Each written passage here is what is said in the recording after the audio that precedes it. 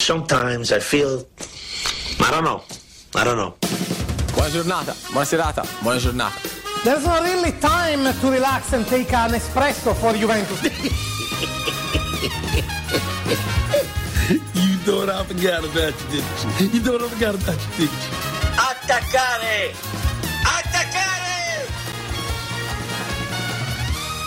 Welcome to the Euro Show here on FNR Football Nation Radio. Nick Devano and Josh Parrish here on a Monday evening. If you're listening on the podcast, thank you for joining in a little bit later, catching up. Leave a review on Spotify, SoundCloud, wherever you get it. But if you're here with us live on Twitch, YouTube, Facebook, leave a comment. Let us know some of the things you liked from the weekend. A lot of club football, the World Cup draw, a lot happening in all the big leagues, Josh. It's been a monumentous weekend because we've had a bit of a look ahead towards the World Cup draw coming up. Obviously, we're going to look at the World Cup draw, but obviously on the weekend we had a look of what to expect in the World Cup, but also we saw the return of club action in all the big leagues this weekend. Yeah, lots to talk about. Lots of potentially, I wouldn't say title deciding, but title race affecting ties up the top end of the table, particularly in Serie A. And in the race for the Champions League as well in La Liga. So we'll get to them in the back half of the show. But World Cup, it's the biggest thing in football. We've got to start there. Unfortunately, we do. Unfortunately. This isn't the eulogy. This isn't like last week. We're not going to go to black and white cameras again. No. We don't have to. It's been a week of mourning. The week is over now, and it's time to get on with it and move on with life. We've reached the final stage of grief, and that is acceptance. And I said that I wouldn't reach that until Qatar, but it's come a little bit earlier because Serie A's back. So it's kind of made me forget about the trauma that was a week and a half ago. So let's have a look at the World Cup draw. We're not going to go through all 32 teams or potentially all 32 teams because we haven't gotten all 32 teams qualified yet. We don't know exactly who those 32 teams are. We're just going to have a look at which of the European sides that have qualified and obviously one of the three that will make it in Group B as well. So let's start off with Group A. One European nation, that is the Netherlands. Big chance for Netherlands to progress from this group. They've got, I don't want to call it an easy group because no group is easy in the World Cup. We know that always these groups, they might look easy and they tend to be a little bit harder, but they've got the host Qatar, Ecuador and Senegal. Senegal, arguably the hardest team of that group. They actually opened the World Cup against Senegal in the opening game. One of the weird quirks of this World Cup that the hosts aren't going to actually open the World Cup. But for the Netherlands, well, it's a chance to right the wrongs of the Euros. Went out in the round of 16 against the Czech Republic. Is this an opportunity for them to potentially bounce back? Well, let's wait and see. I mean, there are always high expectations with the Dutch, and they've got an easy group, and you'd have to expect that they'll progress to the knockout stages. Well, one thing that maybe casts a cloud on their chances is the pretty startling admission from Louis van Gaal that he's suffering from prostate cancer. Yeah, massive news in midweek there. Yeah, he's gone on a talk show in the Netherlands and while he was promoting a documentary about his life, which of course Louis van Gaal has a documentary about his life. What a guy. But he made that admission that he's been battling with his health, and I suppose that's got to affect the playing group when you've got a manager who doesn't know if he's going to make it to the tournament in terms of whether he's going to be healthy enough to be on the sideline. So that's the big thing facing the Dutch. I think, after the Euros, there wasn't a huge amount of buzz about the team. But anything can happen in international football, and I think they're slowly but surely improving. Absolutely, and as we mentioned, they've got a group that really, I think they would, and at least a lot of football pundits would expect that this is a good chance for them to not only progress, but to top the group as well. This is actually their first World Cup since 2014 as well. They missed in 2018. They missed the Euros in 2016 as well, so they're on the way back after some lean years. In terms of their squad, I mean, they've got enough talent on paper at least. They've got the likes of, Matty de Ligt, who obviously got sent off in that famous game at the Euros against the Czech Republic. Virgil van Dijk's back. We assume this time around, obviously did his knee last season, so he missed the Euros. But other than that, there is talent all over the park. My only concern is where are the goals going to come from other than Memphis Depay? I mean, there's a lot of reliance on, the next lot of players coming through, players like Donyell Malen from Borussia Dortmund, or whether it will be Wout Weghorst, The big Burnley striker. Big Burnley striker who has some interesting views on my body, my choice. Steven Bergwijn. So where the goal's going to come from, I think that's my big concern with the Dutch going forward. As well, but with Oscar's telling us Jordi van der Laan is going to be the one. But there's still enough talent, at least in the midfield and in defence, for them to get through. So what do you reckon, Josh? Who's going to be the man to step up, and who's going to be that player that will really help the Dutch through in this tournament? Yeah, it's a conundrum. I think if they can get the best out of Frankie de Jong, I think they have a good chance. But he's been patchy, hit and miss in his time with Barcelona.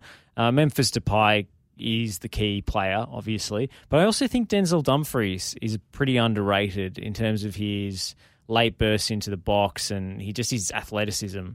He's been good at international level, but his Inter form is polarised. Yeah, he hasn't been amazing since going to Inter. But think of the guy he's replacing. That's a high bar. Yeah. So I do think that this Netherlands team is going to get through the group. I don't think they're going to go much further than that. And there's already some seeds of dissent being sown in the camp with Virgil van Dijk rather thoughtfully stating that either they play a 3-4-3, but he would prefer to play a 4-3-3 if he was in charge. So already they're bickering amongst themselves, which is so classically Dutch. And it's not a very good sign if there's already a bit of internal sort of, discussions about, what formations we'd rather play with, what sort of system. But anyways... It's a little outdated as well, the football that Louis van Gaal tries to play, I find. It's very disciplined, but it's also quite slow in the build-up. Yeah. And they're not going to be very fun. This team is effective mostly in transition and on crosses to Weghorst when he plays. Yeah. And a lot of the time, we saw it at Manchester United when Van Gaal was in charge. You've got this evenly spaced team who's just trying to keep possession, switch the ball from side to side, and they don't really go anywhere with it. Yeah. Whereas the teams now, the most progressive ones, are focused on hurting teams through the middle, pressing, counter-pressing, winning the ball back. The Netherlands are a little bit old-fashioned in their total approach. Football. Well, it's not even that adventurous football anymore. It's just boring. It's just a bit. Louis van Gaal thinks that if you have the ball, you are therefore attacking, and that's not really the case because a lot of time they keep the ball for possession's sake, and I think the side is actually better without the ball. So they might struggle against teams like Qatar in this group who are going to set up shop and counterattack. Absolutely. Well, look, let's leave the Netherlands for just next. We've got quite a few teams to get through, and let's head over to the English. Well, they're technically not in Europe, but we've got to give them a bit of they love. Are in a FIFA sense. In UEFA, but not in a political sense. So England are in Group B with Iran, the USA, and one of Wales, Scotland, or the Ukraine. We'll find that out in June. England, let's be real, they are a tournament favourite. In 2018 semi-finalists, runners-up at Euro 2020. This is a team that should win this group. I think it's, that this is just putting it bluntly, like, this is no disrespect to Iran, no disrespect to the USA. The amount of talent that England have, and, this is supposed to be another golden generation of English talent. This should be a team that, goes far in this tournament, and I think the expectation should be to win it. And I think that's quite a fair statement as well, to put it, quite bluntly. Yeah, I think, there's been a lot of backslapping, as there often is when the draw comes out. Best group since the Beatles was the headline. I remember in 2010, was it? When they got saw what happened there. Algeria. Like that. Who was the other one? Algeria and, was it Ghana? No, it wasn't Ghana. No, Australia were in Ghana's group. We'll come back to that. We'll come back to it. But, they got what they perceived to be a very straightforward group in 2010, and they actually only just made it through with a Jermaine Defoe goal, I think. Yeah. And I remember Wayne Rooney coming off the pitch and, ranting at a camera, nice to see your own fans booing you, So, it can go poorly for the English when it seems like they've been kissed Slovenia. on the proverbial. So that's the other nation. Slovenia, of course. And they beat Slovenia 1-0 in match day 3 after... How could I forget Rene Krahin's Slovenia? But this group presents some challenges. I don't think they're going to have too much trouble against the USA. But against Iran, that's a decent side. That's a side that potentially those in the English media and even those in the English camp might underestimate. And then whoever makes it through the playoff I mean, I would love to see Scotland play England again. I would love a rematch. Absolutely. And the Scottish to knock them off this time as well would be even better. But having said all that, having concern-trolled my way through that explanation, I do think England's going to top the group. Yeah, and I think they'll go far in this tournament. My only concern is I think the biggest talking point that will come out of England, as it is with a lot of these big nations, is who with the 23 or 23 or 25. I don't know what the cap limit is this year with squads, but who goes to the World Cup, because their squad selection has polarised for quite some time. And you look at their last team they selected, there are quite a few big-name players that were left out due to injury or other reasons or not having a subscription to the Italian Serie A.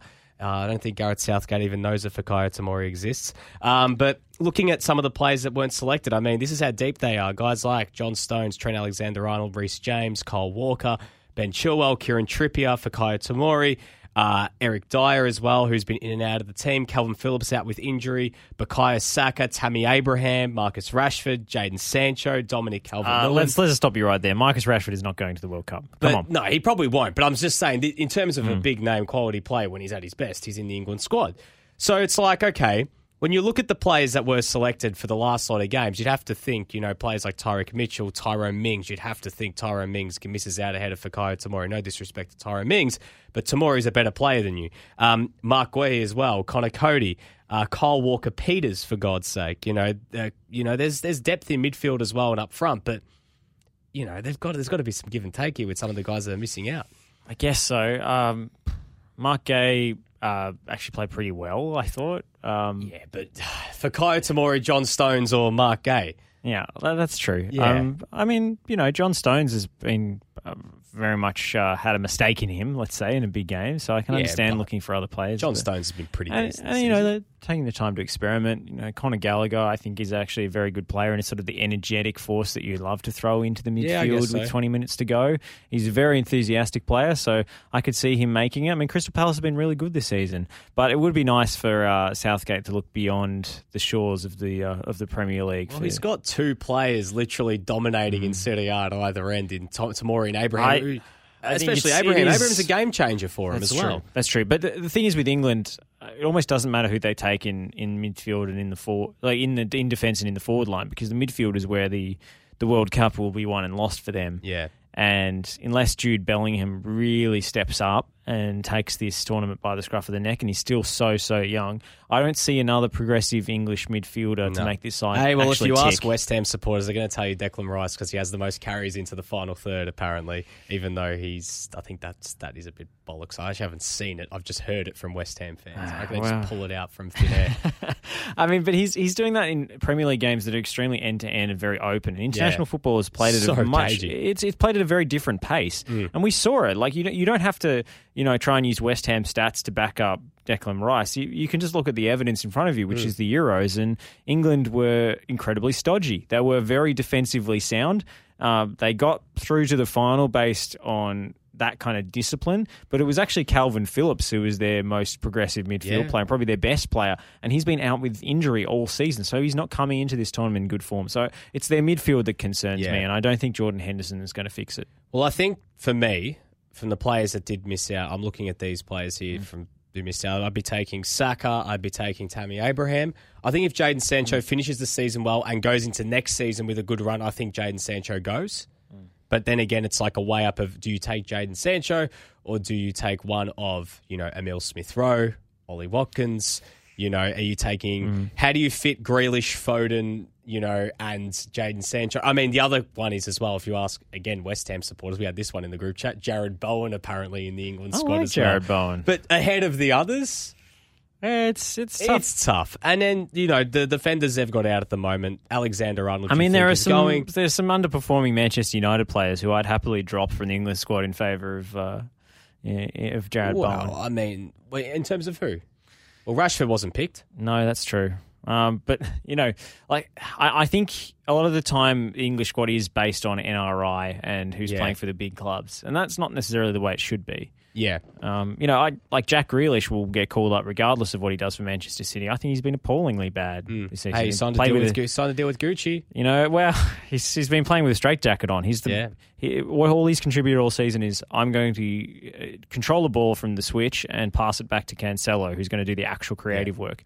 And whether that's just Pep Guardiola's instructions putting him in a straitjacket or whether he's actually dipped, I'm not convinced that his club form deserves. But will he still be in a straitjacket for England? Probably. Well, he's probably not going to get on the pitch. Yeah, that's the other thing as well. In Euros, everyone was, clamouring for Jack because the English have this preoccupation with the, Gascoigne-like creative genius who's going to win in the tournament. To be honest, I think Phil Foden is probably more likely to see minutes for England at the World Cup than Jack Grealish is. Smith-Rowe might. That's a good point. He's had a really good season. That's a good point. He's not been involved much. He's actually been pretty damn good. He has to go, yeah. and they have to start incorporating him now. The other interesting one to keep an eye on is about Reece James, as if Reece James gets his move, which apparently he's handed in a transfer request at Chelsea. And if he gets his move away from there and whether he, gets that opportunity then to come on up and go to a different club, maybe that might throw him back in there. But it'll be interesting to see how they do line up come that time as well. I think the other one to keep an eye on is Aaron Ramsdale. I wouldn't be surprised if he trumps Jordan Pickford by the time we get around to the World Sounds Cup like we're very high on the Arsenal players and pretty low. Well, hey, they're in form. That's true. They're in form. They're fun to watch as well. It's hard not to be biased in favour of the team that you actually like switching on and watching. But we'll talk about more of this on the EPL it's show. Amazing so how things have changed. Let's talk about one of the three teams to emerge. Who are you picking? Wales, Scotland, or Ukraine to be that second European to get team? through? What team would excite you the most out of those three? For me, in terms of storyline, Ukraine. I think it'd be great to see Ukraine in terms of, what they've gone through as a nation. In terms of, banter, Scotland. Yep. In terms of, a player that could actually beat England by himself with one bit of individual brilliance, Wales. Because Gareth Bale could just score a free kick and that's that. Yeah, and Aaron Ramsey scored in the Old Firm derby last night. Yeah, he did. We'll talk about that one a little bit later. So I think I'd be happy with either of them. I don't know who's getting through. I'm not going to say Ukraine just because I think the whole situation is going to affect them. It's going to be hard for them. I risk alienating myself in the FNR group chat now, but I'm going to say Wales are going to get there. I'm saying Scotland, though. Yeah? I'm saying Scotland. All right, fair enough. We'll see. Group C, the only European side is Poland, and it feels like every time they're in a tournament, a group stage exit always looms because they are so reliant on one player, and that is Robert Lewandowski. It is a tough group with Argentina, Mexico, and Saudi Arabia. I can't see Poland progressing. I think Argentina and Mexico are nailed on. Poland are bad. Any love for them? Anything? No. Nothing? Poland are bad. They might finish third. Look, if Pistolero or Piotek can, maybe chop out and help out, maybe, but I don't even think he's going to see minutes, and I don't think him and Lewandowski can play together. It doesn't help. Even if they do play together, it doesn't help because you need service for both of them. Yeah, and it's not going to happen. So. And if you're relying on one player as an individual in international football, you can't really be a goal poacher because they just get shut out of games. You need a creative genius in midfield or on the wing to do the heavy lifting for you. So it looks like we are all anti-Poland in this one, unfortunately. Well, not anti, but just down on. We're pessimistic. We've seen Poland at that many tournaments since Lewandowski's come into his own. We've always been, when are Poland going to actually take the next step? But it's like we then quickly remember very, very rapidly that, teams aren't won based off one awesome player. We learned that very, very quickly. And we are Polish pessimists, and we're proud of it. Yeah, that's exactly right. Let's go to Group D. Denmark and France. The Aussies are also potentially in this group. Let's start with the Danish, because they were very good at the Euros. I love starting with the Danish. That's my favourite way to start the day. Mate, best way to start it. A nice cafe as well. I mean, Danish croissants. It's your choice for Denmark and France. And I think we're going with Danish on this one.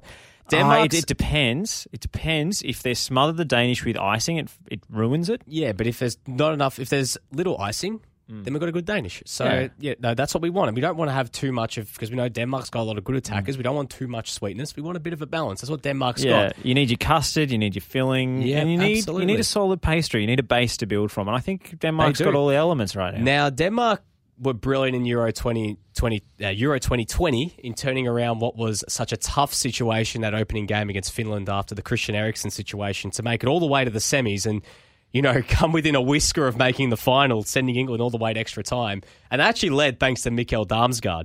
Now, Denmark What a this player. time around. How has he played this season, by the way? Because He's very quiet. Yeah, I haven't heard a just peep from him. I'm actually going to double check. They were going to sell him for 40 million euros or something in the summer, and then he didn't. Damsgaard has only played. He was, in all fairness, actually, he's been injured all season. He's been out since October, that's also something. He's only played 7 games, so that's something to keep an eye on. But another player, I was expecting to see him in a Champions League team before long, based on the Euros performances. Well, I honestly think if he can return from injury for Sampdoria, whether it is the end of this season or next season, it could put him in good light. And this tournament might help that as well. But Denmark this time around will have Christian Eriksen, because Christian Eriksen is back and he's playing well. That's one thing to remember as well. It's not just that he's playing; he's hitting some good form. My only concern with Denmark is, how do they respond post Simon Kjær ACL injury? Because he's coming off an ACL. He is 32 years old. What sort of player will he be? Because he's a linchpin at the heart of the defence alongside Andreas Christensen. I am very curious to see how Denmark respond from that. But I have a lot of faith in this team, because you saw how they rallied around after Eriksen's, such unfortunate circumstances, and how they were able to progress and do as well as they did. I get a good feeling they could top this group. I genuinely think they could. If all they need to do really is just get a point off France, get 2 big wins against Tunisia and one of the UAE, Australia and Peru, and that could be enough for them. And I think that they could do some real damage in this World Cup. I'm not too concerned about them at centre-back because they have Joachim Andersen from Crystal Palace, as well as Yannick Vestergaard, obviously. So I think they've got enough quality to cover. Obviously, neither of them of Kjær's calibre, but in terms of a leadership void, Kasper Schmeichel has to fill that. Yeah, and I'm confident he will. Actually, I think he's a great leader from goalkeeper. In terms of the midfield, they're a little bit stodgy, but Christian Eriksen, of course, adds so much, and it's so good to see him back on the pitch scoring moving against away Chelsea. From guys like Delaney and Højbjerg as partners in midfield and going very stodgy. And Højbjerg will still play. They'll probably play Norgard in there as well, who's done well for Brentford, but they usually go with the double pivot or 2 more defensively minded midfielders than Eriksen. I think at international level that's fine. That's okay. Yeah. For a team like Denmark, they're not going to set the world on fire, but I think they've got a decent team. Whether they can back up and have a run like they did in the Euros, I'm not sure. Tough. That'd be tough, but they did beat Serbia 3-0 in their last game. And they only lost 4-2 to the Netherlands as well, which not the best result, but beating a team like Serbia is a good platform to go from. And the last World Cup qualifier that they lost last year against Scotland was when they were already qualified, so I wouldn't read too much into that. Yep. So these Nations League games in June will be pretty instructive. They're playing France in the first game of the Nations League. They've got tough games as well, Austria and Croatia as well in June. Yeah, they've played 4 big games. You'll learn a lot about the Danish national team, where they're at then, but I'm cautiously optimistic. I don't know that they top the group ahead of France. Yeah, I think if they get Kjær back, and Kjær is anything like he was before pre-injury, where he was just in blistering form for club and country, that will certainly help them out. And also from the intangible sense of having a leader like Simon Kjær, one of the best leaders in world football. He galvanises the group, and having Christian Eriksen back as well. I wonder if they can ride that momentum, and really get it together on paper. But let's move on. France, world champions. Now, we spoke about the curse. I said something wrong last time we spoke about this. Okay. I have made a factual error. I said that no World Cup winner since 1998 had made it past the group stage in the next World Cup. Brazil did in 2006, but they went out in the round of 6 quarters against France. 1-0 loss. You're right, it was the quarters. Ghana, but you can still say that was a disappointment based on the talent in that squad. They had Ronaldinho, Kaká, Ronaldo, Adriano as well, at his peak. Yeah. Pairs Adriano just score from anywhere. We all know that Brazil side from when Australia played them. So we know that was an underachievement. But Brazil are the only World Cup winners to back up in the next tournament and actually make it out of the group stage. So whether France will fall into the curse... Well, let's hope it's at Australia's expense and Australia gets there, and Australia's the team that knocks them out. But let's talk about the French. I mean, is this Deschamps' last... I don't even want to call it Deschamps' last dance, because I think we all hope it is Deschamps' last dance, so France could stop playing such calcioterismo and actually start playing and realise their full potential. Managers have a sell-by date. It has to be over for him. How do you see... I mean, because this is also a conundrum with France. Karim Benzema's back now. We saw him back at the Euros. We spoke about this actually a little bit on TNC last night, but Do France go, same sort of diamond setup, now having Teo Hernandez at left back, who's going to give him a lot more than what Adrien Rabiot was giving at left wing back in the Euros. Do we see some sort of front three with, Griezmann playing in behind and Mbappe and Benzema as sort of that, they've been playing 3-4-3 recently, or 3-5-2. They've brought Olivier Giroud back into the system, which means only one thing. He's going to play a role. It doesn't matter if he's scoring for Milan or not. And he might break Thierry Henry's record too. He's close. He's not far away. Yeah. He's not far away, which is amazing. Look, I think Deschamps will, when coaches are under pressure, they generally default to what they know. And Deschamps will end up playing Giroud at this World Cup. I think that's the wrong decision from a ceiling perspective because Benzema is a much more talented forward who could do much more for you.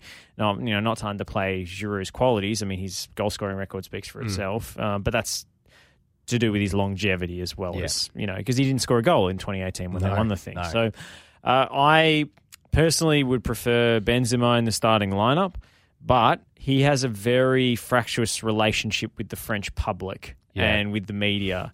And he's been very vocal on certain racial issues in France, which doesn't necessarily endear him to the French public. He said he's made comments like, "I'm French when I win and Algerian when I lose," which he's speaking the truth. Yeah. I don't think there's any doubt about. I think there's a lot of French players that are maybe in that same boat as well. Yeah, technically, France has huge racial politics issues. There's a really good documentary on Netflix that covers that. If people are interested in exploring that issue further, but it's all about how the '98 World Cup win didn't quite lead to the sort of racial harmony that that everybody hailed it as at the time.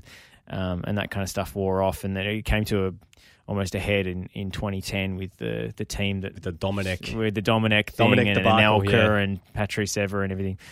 So I think Giroud will end up playing, and that will put a ceiling on this team. But I do find it interesting that they've changed the formation because they've got some amazing central defensive players, including Jules Koundé, who I think is the next. Well, they went to a back three during the Euros, but they just didn't to use a terminology I hate using, they didn't have the cattle to actually fit the system. But now that they've actually picked Teo Hernandez for this World Cup, I think it's understated how important he would be. This is not me speaking just as a Milan nuff, but how good of form he's been not just as a Milan nuff. No, but at least partially as a Milan nuff. Yeah, look, but seeing how Teo Hernandez played, especially in those Nations League finals, and he scored that all-important goal against Belgium, helped lead them from the back, really just gives them that extra driving force and the service.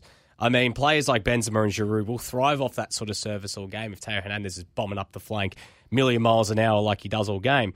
But maybe that system might work best for them. I mean, going three at the back might be all right. I mean, Varane probably gets called up again. Jules Koundé, Kimpembe.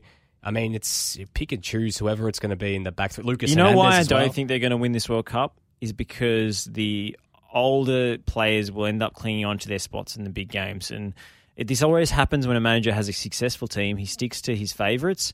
And although Deschamps has been experimenting in the friendlies, when we come down to the crunch, I do not believe that he's going to bring these new players through. I think he's going to go back, to the cattle that he won the tournament with in 2018. Yeah. And some of them will be just past their peak. So I don't think you're going to see an Aurelien Tchouameni in the World Cup. Well, we're probably going to see knockouts. Adrien Rabiot. And N'Golo speaking Kante of favourites, I don't know who that guy's parents are, but his mum is like his number one fan. Fair enough. That guy keeps failing upwards into the upper echelons of European football. What's the famous quote from Denzel Washington? Fail forwards. Adrien Rabiot has done that. That's been his entire career, and it was funny seeing. We'll talk about the game a little bit later on, the Derby d'Italia. But James Horncastle, she tweeted this morning, was like, Rabiot is actually playing good. What? He's actually playing well. But it'll be interesting to see how that happens because that means if he's going to do that, he's going to have to bring back guys like Moussa Sissoko, Anthony Martial, Corentin Tolisso has been playing I don't think Martial comes back. I don't think he's going to. No. But yeah, I'd like to think so. I mean, back. Would I be blown away to see a France recall for Blaise Matuidi? Not at all. No, not at all. Doesn't matter where he's playing. I think he's retired, hasn't he? Oh, is he? Is he playing the golf? I don't know. I thought he went to the US MLS? or something. But let's have a look. Where is Matuidi at these days? Matuidi This is the is kind playing of. No, he's. He's retired. He's Oh, there you go. retired, All yeah. right. Well, actually, now I would be surprised. He to see a retired recall. young. He spent a year at Inter Miami and then said, "I want to I finish thought he up." was still at Inter Miami. But anyway, that ruins that one. But, you know, players of that ilk, like Varane hasn't been very good at Manchester Steve United. Mandanda will come out and be the backup again just for moral support. And Mike Mignon will be dropped. You know, Lloris will play because he's... I swear, if Mike Mignon's not starting, I will be on the phone to Didier myself. Well, you better get his number because I really think we're going to have a couple of puzzling selections that are more to do with personality and experience than they are with performances. And that's why I think France won't back up and do it again. Let's go on to I think they'll Group E. progress, but it'd be tough. Yeah, no, I think they're getting out of the group. I don't think they fall into the curse category. Let's speed through some of these favourites or some of the bigger name countries. Germany. Tough group with Spain, Japan, and one of Costa Rica and New Zealand. I said yesterday on TNC they're not going to make it past the group stage, and I stick by that. I think Germany are getting ready to fall off an absolute cliff, and I think it's already started. Have they not already fallen off that cliff? Well, if they haven't already, they're teetering on just like by one branch. Like they're hanging on for dear life. I mean, at the Euros, they weren't very good. I mean, they got through, in third place off a 2-2 draw against Hungary, where they should have lost, and then they lost against England in the round of 16. But Lowe was still in charge at the Euros, though, wasn't he not? Yes. So now it's different. It is different now. Now it's different. Yeah. I mean, you know, they've how got Jamal different? Musiala now. You know, they're bringing through a couple of new players, even if most of them do play for Bayern, which is always the case. Of course. But I just don't think you can win a tournament with Timo Werner up front. I just don't think you can do it. Is Hansi Flick going to be able to find the answers for them?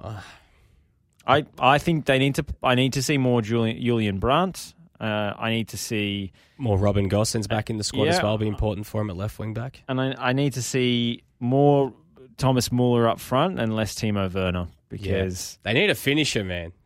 They don't have a finisher other than Thomas Muller, you know. Timo's supposed to be a finisher, but I think he's just has too quick big. for his own good. You know? He just has big game yips. Yeah. The guy you can't rely on him in a knockout game. Well, so probably, I don't think they're going to go far. In terms of guys that weren't called up last time around, Serge Gnabry, you think will be back in the team? I wouldn't even mind. I wouldn't even Gosens. mind Kai Havertz as a false nine.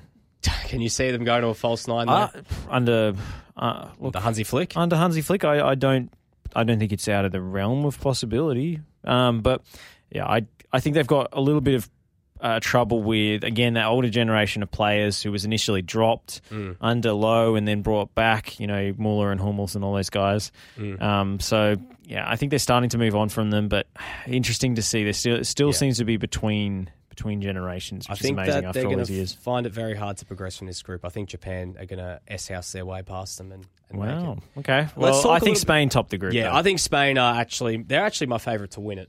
I think that if they get it going on the pitch this time around, they get the right cattle out there as well. I think they're going to be so hard to stop. I think the one thing will be interesting is who's in goals. We spoke about that last week. Will it be David De Gea? I think it's Unai Unai Simon? I think it's Unai Simon. It's a new era. I mean, you know, for Spain, there's a lot of guys. I think the interesting one is we saw Luis Enrique move away from Sergio Ramos at the Euros. Is Sergio Busquets next? Is he the next Bambi? You know, taken out the back and, you know, put out to rest, unfortunately. Is this his last go-around? I mean, they've got enough talent to fill the Sergio Busquets void if they decide against picking him. But I think it's getting to that stage now where if you want to be serious, like this is just being straight up, I think you got to move past Busquets.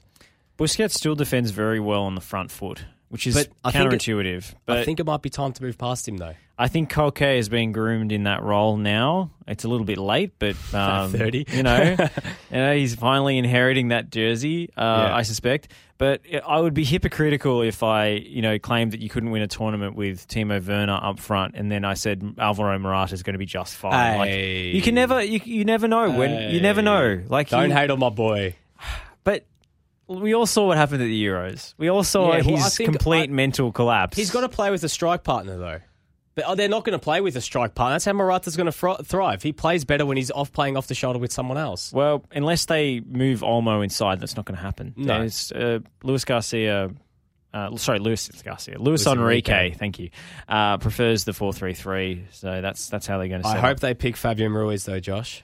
I would love to see Fabian Ruiz at this tournament. Very interested to see Jeremy Pino in the mix. We spoke about it a few weeks ago, scoring 4 goals in for Villarreal in the match. So he's playing his way in. Ansu Fati or Mikel Oyarzabal or Adama Traore, do they work their way in as well?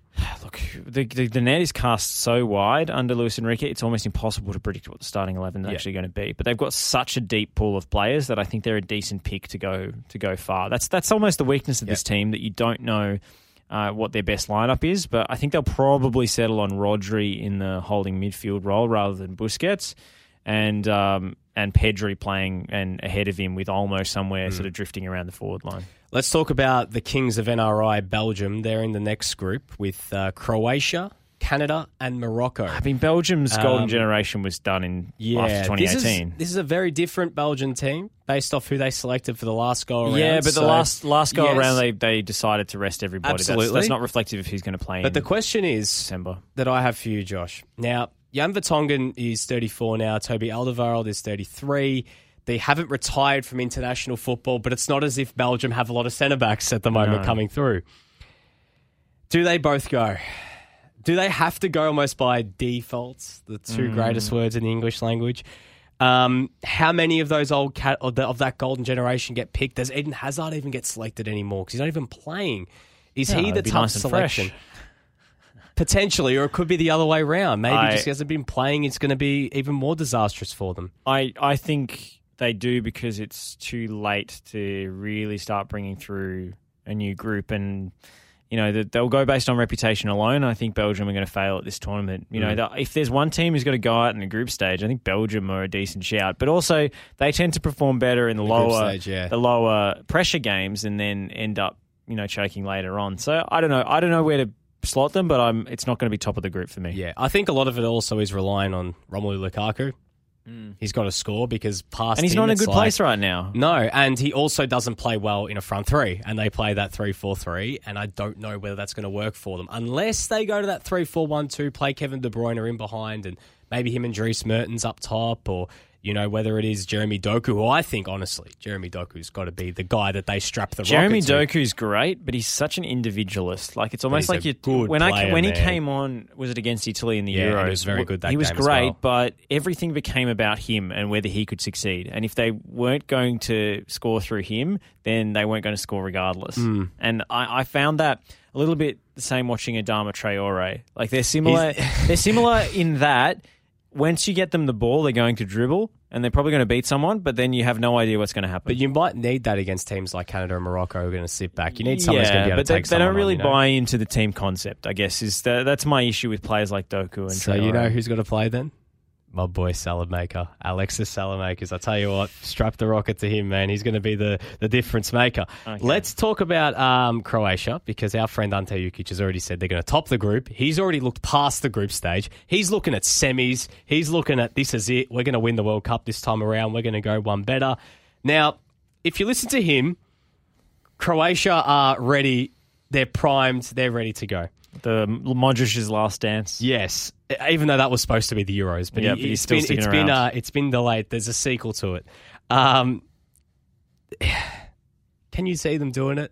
No, I could. They'll progress for me. They'll progress. I can't see them. I can't see them winning it. I can't see them going to the final again with Zlatko Dalic. I don't think lightning strikes twice for a coach that mediocre. Yeah, I think it'll be interesting to see that midfield combination. This is Modric's last dance. He's not going to go around. Look, after this. I like the formation that they're playing at the moment, but but Dalic is one of those guys who just picks based on reputation and seniority rather than performances and attributes. So I think when push comes to shove, our friend Ante is going to be quite frustrated and throwing things at his TV when he sees the lineups come out. Ante wants to see some sort of combination with Lovro Majer and Kristan Jakic and Nikola Vlasic with Modric in there.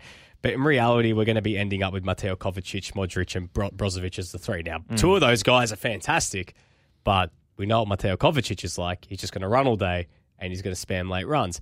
Is that going to be conducive to what Croatia want to do? Maybe not. So, I mean, Kovacic's problem is he just doesn't really move off the ball enough. Like he can dribble out of the ball. He's going to take on plays. That's all he can dribble out of a phone box, but yeah, he's kind of lazy off the ball. Like he's got the attributes to be that late for third man runner, but I don't know if he has the attitude to do that. Just give me the ball at the edge of the box and I'll just absolutely ping it from range. Yeah, well, the thing is, he doesn't even score that often as well. His Yeah. goal scoring record's really bad. So he's a player who flatters to deceive for me. So you're saying they're going to go through though? Oh, Croatia will go through for Yeah. sure. I think they might even top the group. But as for winning the tournament, I have my doubts. Group G, race through these two teams, Serbia and Switzerland. Again, I like we're in the Serbia. matrix. I like Serbia. But Yeah. I like Switzerland as well because they actually... I don't like Switzerland. I think I think- Switzerland are trash. I think Jan Sommer's going to pull something out of his hat. He's always got something up his sleeve. I think Switzerland's going to actually finish second in this group and they're going to make their way somehow to the quarterfinals. Switzerland might be bottom of the group for me, out of the group stage. Really? Yep. You think Cameroon's going to finish above them as well? Yeah, maybe, but 3 and 4 don't really care. Brazil and Serbia are going through. Okay, last team, Portugal. I hope they go out and they finish bottom of the group, but they probably won't. One player I want to see do well at this tournament is, of course, Rafael Leao, but we know he's not going to play because they'll go Ronaldo, João Felix and Bruno Fernandes. So what do you think with Portugal? I mean, does Rafael Leao really deserve to play ahead of all those guys? Yes. All right. Okay, I'm not going to get any of this. Yes. I mean, they've got so many good forward players, though. You know what, though? They've got Rafael Bernardo Leao Silva. coming off the bench for 25 I'm not- minutes at the end might be worth it. As a bench player, yeah, sure. But and I've made my opinion on Ronaldo pretty clear. But I don't think I don't think Leao should be the one starting. It should be João Felix. I know you want to say, Josh, yes, Rafael Leao I don't want to say it. I won't say it. I won't say it. It's preposterous, and we've got a Milan fanboy next to me. Won't listen to reason. But I hope Portugal beat Uruguay because Ghana needs their revenge. Yeah. I hope that Portugal don't progress. I don't like Portugal at all. And They're bad to watch. Yeah, and they still got bloody Pepe playing for and they them. can't progress from third, so they're not going to make it. So, they get Pepe and Jose Fonts need to be retired and stay in retirement. And this manager needs to go. Yeah. Santos is just... He's the worst, most boring manager. He won a tournament. Now he's invincible. Why do Portugal always get such terrorist managers? It just feels like they never get an inventive manager. No. They're always such conservative managers, pragmatists. Well, I think they will take after Mourinho. I mean, the Mourinho effect is real. Like one day Mourinho is going to coach this them, team. yeah, so and I think that needs to be soon, to be honest. I think he's going to be next. He could be next in line if he wants to step away from club management. But yeah, Portugal, I think they probably will go through in the group, but I don't want them to. Let's take a break, Josh. We've gone through all the European nations at the World Cup. We'll talk more about the World Cup as we get closer to it. But when we come back, we'll skim through. We'll take a look at some of the club action on the weekend. There was a lot of excitement from all the big leagues. We'll kick it off with the Old Firm. We're back in just a second here on the Euro Show on FNR. Sometimes I feel, I don't know. Buona giornata, buona serata, buona giornata. There's not really time to relax and take an espresso for Juventus. You thought I forgot about you, didn't you? You thought I forgot about you, didn't you? Attaccare! Attaccare! Welcome back to the Euro Show here on FNR Football Nation Radio. Miss any of the program, make sure you head over to our podcast platforms, Spotify, SoundCloud, Apple, wherever you get it. Catch up on the start of the show. We spoke a little bit about, well, not a little bit, actually quite a bit about the World Cup draw and all the European nations. Extensive European preview of the World Cup. It's hard to make it through Even though groups. it is like very early before the World Cup. We're still like 7 months away, but we kind of did a bit of early crystal balling ahead of that. So go check it out. Let us know what you liked, what you didn't like. Be scathing. Let us know what if any Portuguese fans out there that want to just tell us you guys are just nuffs and you just want to see bad things happen to us. Well, yes, we do want to see bad things happen to the national team. But anyways, let's talk a little bit about club football. We're back this weekend. We're now getting into the nitty-gritty. About 2 months left of club football before the end of the season. Title race is heating up. But let's start over in Scotland. Old Firm derby last night. Celtic 2-1 winners, 6 points clear on top of the table. Josh, Ange doesn't want to read into it. He doesn't want to say it's over just yet, but they at least have one hand on the premiership right now. They are closing in, and that was a big win last night. A bit of revenge as well for earlier in the season in the process as well. Well, I think this is more of a revenge game for Rangers, to be honest, after the 4-0 thrashing. People forget with the way Scotland works, these teams meet multiple times, more than twice per season, because the league splits in halfway through, and then they have the relegation league and the title league, which is actually a cool way to do it. It's like having finals, except it's cool for a small league, like a 12-team league or 14-team league, whatever they've. Is it 12 or 14? Whatever it is. Who cares? Who cares what Ross County you're doing or whatever at the bottom of the table? But Celtic, they went down after 3 minutes, which, at Ibrox, I was fearing the worst because you saw, the kind of the issue that they were suffering in this fixture last time seemed to be a mental one. The intimidating atmosphere. They didn't seem to play their best football. But they recovered immediately. Tom Rogic scoring just 4 minutes later. And then Cameron Carter-Vickers with a pretty scrappy goal, it must be said, off a free kick. The ball just fell to him, or happened to fall to him in the right spot, and he smashed it in. And Celtic were, I guess, I would say the better team throughout. The Rangers didn't have too many chances, and the Rangers keeper actually had to pull off a couple of really, really good saves to keep them in the game. So aside from a bottle being thrown at Joe Hart, it was pretty uneventful for Rangers, even if they did have that late chance to level it through Kemar Roof. Yeah, absolutely. And look, it's 6 points clear now, Josh. We saw Tom Rogic get an hour in the legs as well, coming back from injury that sort of missed the World Cup qualifiers. So it's good to see him back out there and also scoring. And you can see why he's such a legend in Celtic fans' eyes when he keeps scoring these really important goals in big games. Big game time. Good to see. And one game left before we head into the split. Celtic play St Johnstone on Sunday. Rangers have got St Mirren. That's also on Sunday. So St Mirren are 10th, St Johnstone are 11th, so that's big heading into the next part of the season. But Celtic and Rangers already will meet again in the Scottish Cup. I believe that's in the final. That's on the 17th of April. There's a semi-final, actually. They'll play the winner of Hearts and Hibs on the also baby. So derbies on both sides of the draw. That's actually pretty fun. I'm not going to lie. That is pretty tasty Scottish Cup fixtures. I wonder if that was part of the draw process. It was we need to get them on opposite sides so we can get two derbies. And there's 12 teams in the league, by the way. I've just looked it up. Two groups of 6 when it splits halfway through the year. So this is in 2 weeks' time. Hearts Hibs at 9:15 p.m. on a Saturday night in Australia. And then the next night at 11 p.m, the Old Firm. Not the 9 o'clock friendly slot we got last night, but still okay. 11 p.m.'s all right. But the night before, we know that, Lockie Flanagan is going to be up and about, for that one, for the Hearts versus Hibs rivalry game on the Saturday. So that's going to be an absolute cracker, to say the least. But Josh, let's move on. Let's talk a little bit about the Serie A. 2 massive games over the weekend, or really over the last 24 hours, that have, again, as we always say, thrown a spanner in the works of the title race. Napoli 3. Yeah, this is like that Simpsons meme with Bart. It's say the line, Nick. Say the line, say it Nick. again. Yep, throw a spanner in the works. Napoli 3, Atalanta 1. A big win for Napoli on the road. They stay within touching distance of Milan, who play tomorrow morning against Bologna. They've tied it up for the time being, but I believe at this point, at least according to FotMob, Milan are ahead of them on head-to-head, even though Napoli have the superior goal difference. Correct.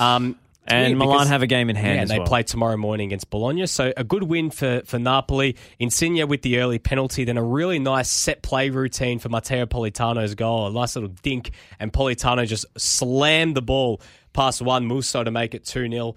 Darun pulled one back for Atalanta. But then your boy Alfie Elmas with the sealer. A lovely little finish at the end there to put the game to rest. So a good 3 points for Napoli. And right now, they're right within touching distance, just making things quite interesting heading into the final 7-8 games of the season. I have one question coming out of this game, Nick. Yeah. Where was this Lorenzo Insigne when you really needed him? I said it last night on the pod, Josh, when it happened. I said, where the hell was this in that game? And to be honest, I still don't know. And it really irks me. It really does. But the big thing out of this is Atalanta are now down to 7th. They're 8 points behind Juventus with a game in hand, but their hopes of getting back to the Champions League next season are right up in smokes right now. They're behind Roma, who are in form, and Lazio as well, who won on the weekend. So that's a big loss for Atalanta, but for Napoli, a massive, massive 3 points. It's put them in really good stead heading into this next little bit. Even without Victor Osimhen as well, it's a big result for them.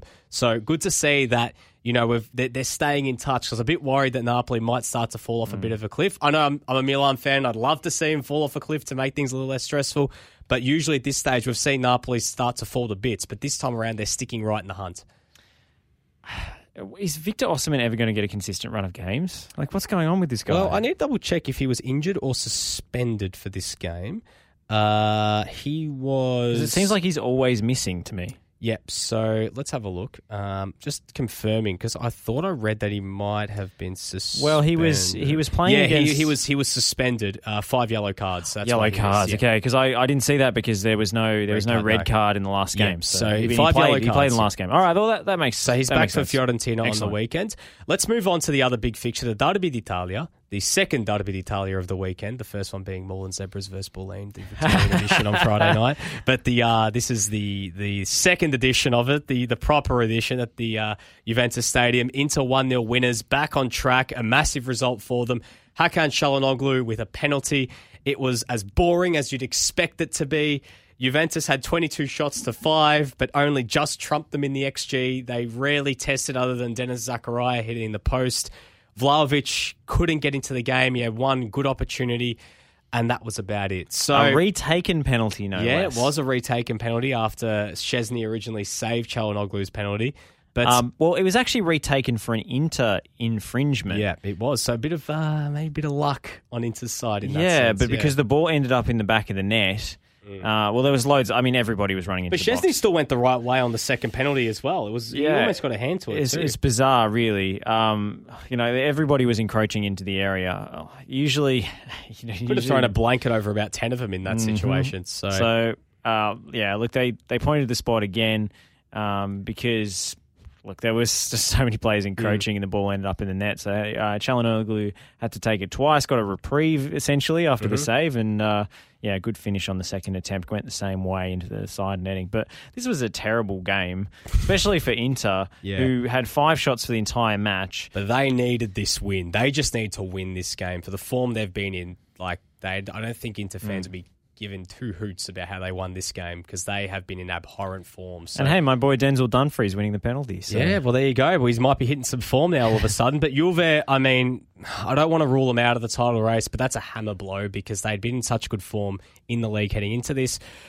They didn't actually play too badly. They tried to play with a little bit more initiative in this game and pressed Inter, which is a big surprise when it comes to Juventus because usually they sit off, but they actually went and tried to play on the front foot. And they put Morata, Vlahovic, and Dybala all in the same lineup, and they look Morata better when actually, they all play. You don't look at the FOTMob rating. He actually did okay in this game, but Vlahovic just couldn't get into the game. He had one good opportunity. Zakaria was very good off the bench. He hit the post with a really good chance in the second half.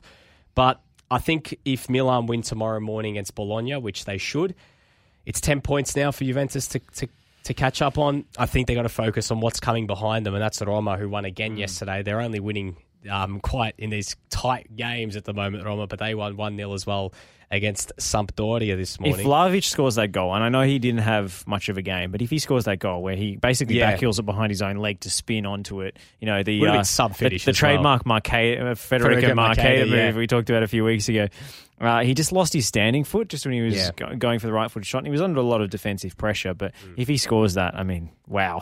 What a finish that would have been. Game on. But nonetheless, Juventus now still 7 points behind. They can go to 10. Milan playing Bologna tomorrow morning at 4:45. You must have been bloody delighted to see that result, Nick. No, I wasn't. No? Because Inter and Napoli are still in the hunt. Inter are 3 points behind, still with that game in hand. Yeah, but Inter aren't going to make it. It's Juve that were the looming threat. But you got to take one out of them, and you knock Juve off. So you would have preferred a draw then? Yeah, a draw would have been good. Just not kill 2 birds with one stone. But anyways, I think for Milan and Napoli, this is actually a great result, despite what the table says. You think so? Because look at the team's form coming into it. Juve had won how many straight? Yeah, but if Inter keep dropping points. But if Inter now use this to galvanise them in the run home, that's they're not going to do it. I hope you're can't look. They're only 3 points off, but I really can't see this Inter side winning the league again. Well, I reckon it's one of Milan or Napoli now. Well, Milan, as we said, big game tomorrow morning against Bologna. They got basically all the cattle back, bar Kier. It's going to be a really, really good contest, because you can extend that gap on Juve if Milan win to 10 points. It's a big shame that we won't have Sinisa Mihajlovic on the touchline again. He has had He's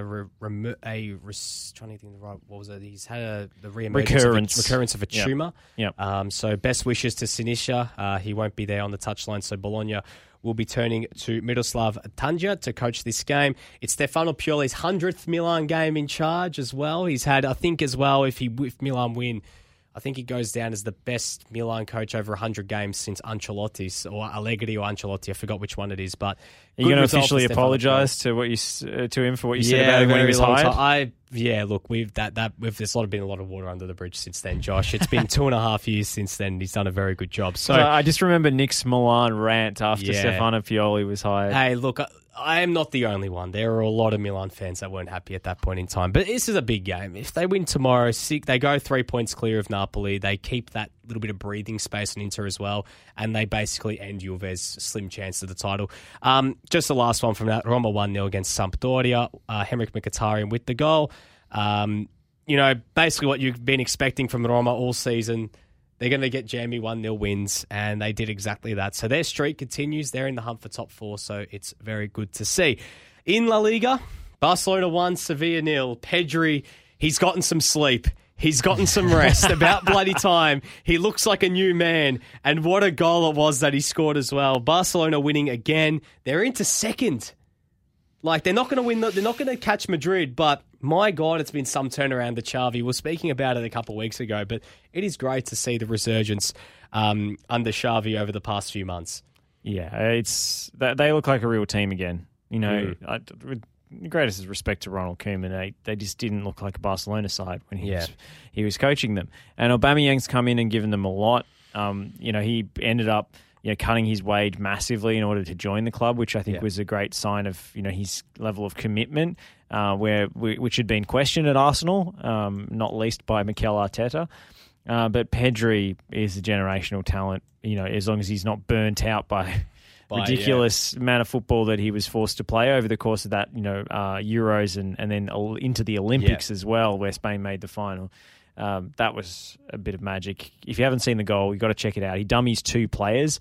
And it's a bit like that Zlatan Ibrahimovic goal for Ajax back in the day, except in the reverse direction. He just keeps dummying players to the right and leaving two players on the ground, just breaking ankles left, right, and centre, and then finding the back of the net from the edge of the box. It's a wonderful goal.